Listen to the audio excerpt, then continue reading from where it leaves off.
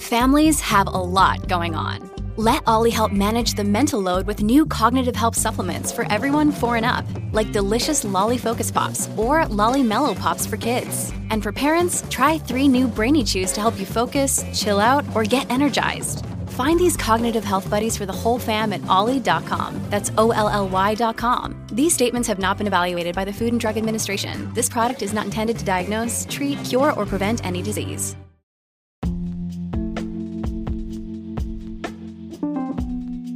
Hello and welcome back to Heartblend Podcast. Today we are discussing why you're in a funk. I want to start off by assuring you that you are 100% normal. You've probably endured some pretty heavy stuff recently, and maybe a funky mood is just your mind's way of getting you on a pause mode so you can reduce further risks that make you feel even more overwhelmed. When we get into a funk or a bad mood, it's our inner self letting us know that something isn't right, almost as if your inner child or your soul has gone on strike.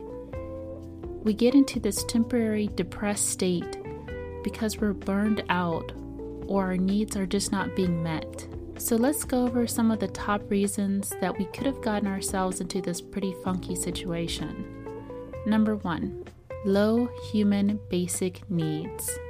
As mentioned in previous episodes, all humans have 4 basic emotional needs in order to feel good and secure. They are security and certainty, love and connection, variety, and significance. When one or more of these aren't being met, we can really be bogged down. Do you recognize one of these areas that may not be met? Do you feel unloved or isolated? Do you feel bored or that life is stale? Do you feel worried about your future because you don't know what's going to happen? Do you feel insignificant and that your life lacks purpose? All of these things are very valid to contributing to not feel 100%. So take some time to write down what need you think may be low at the moment and a few reasons why. No pressure, just write down what you feel. Number 2, you aren't being honest. A lot of times we take on this pressure to always wear a face of happiness and perfection, but inside it just isn't that way. When we aren't honest with ourselves, we act in misalignment, which continues to overwhelm our brain. Maybe you aren't honest about how you feel about a certain relationship. You may have created an expectation that your relationship isn't aligning with. Maybe you're hoping your relationship will just morph into what you want it to be, or maybe it will even dissolve so that you can escape it. We want the result, but not the process and confrontation because it feels stressful and overwhelming. It can also possibly trigger feelings of guiltiness. It's possible that you could even be dishonest about your health. Maybe you don't feel your best physically or mentally, but you're afraid to address it. So you're brushing it under the rug, hoping it will just go away. Maybe you work a job that you hate, but because of certain aspects, you pretend to like it or lie to yourself. Maybe you're honestly living a double life because you have some sense of shame about something you don't want others to know about you. Whatever the situation may be that you haven't been completely honest about, it's time to take some steps to becoming more honest. Not for anyone else, but for yourself. Not to sound all cliche, but the truth will set you free. When you become honest, you become aligned.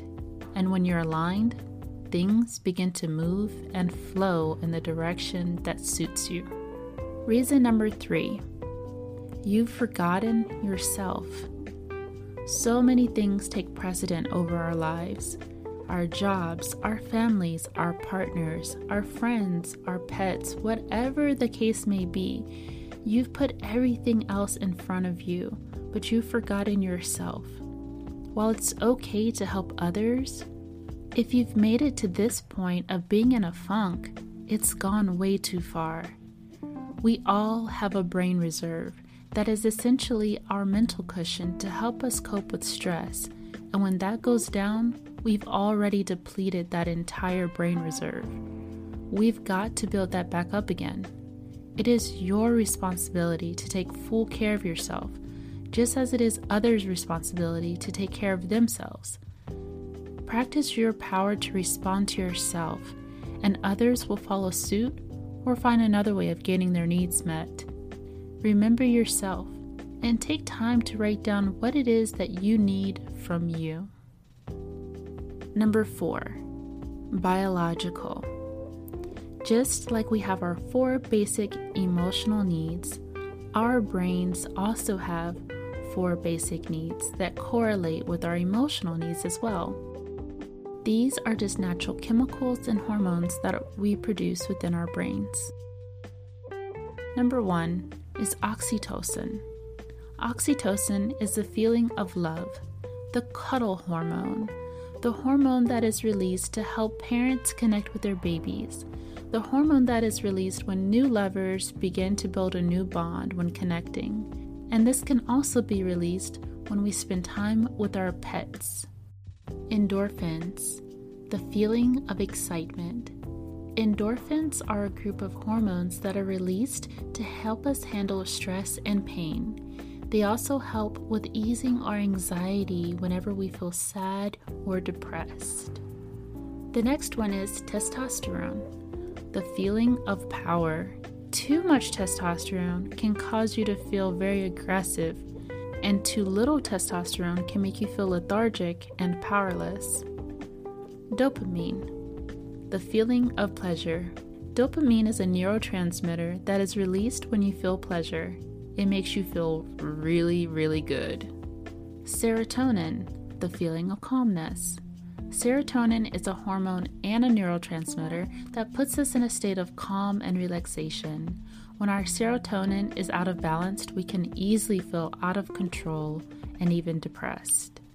In women, we naturally are designed to operate in modes of cycles, where our hormones are always fluctuating as part of our reproductive cycle. So, it's natural to hit a phase where you may feel funky for a certain amount of time because your hormones are up and down.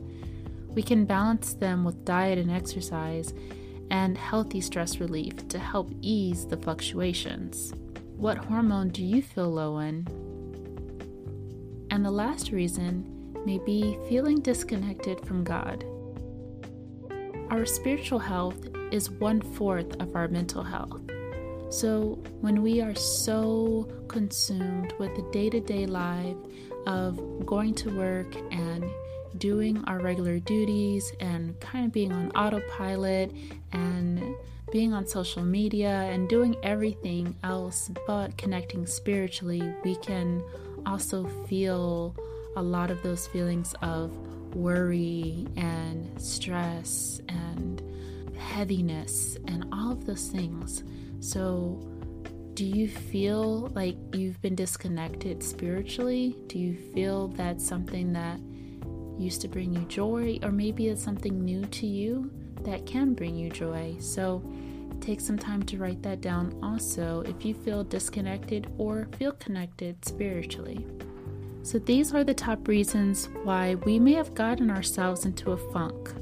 So let's take some time to write down holistically everything we're feeling, what need isn't being met, what hormone feels very low, what area of your life do you need to feel more honest about, what do you need from yourself, and how can you connect more to God.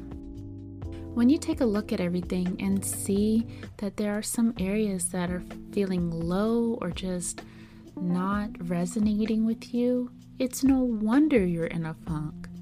So that is why it's so important to be gentle with yourself and not to feel so frustrated about the mood you're in, but to actually pay attention to the mood you're in. Look at the warning signs that are going off.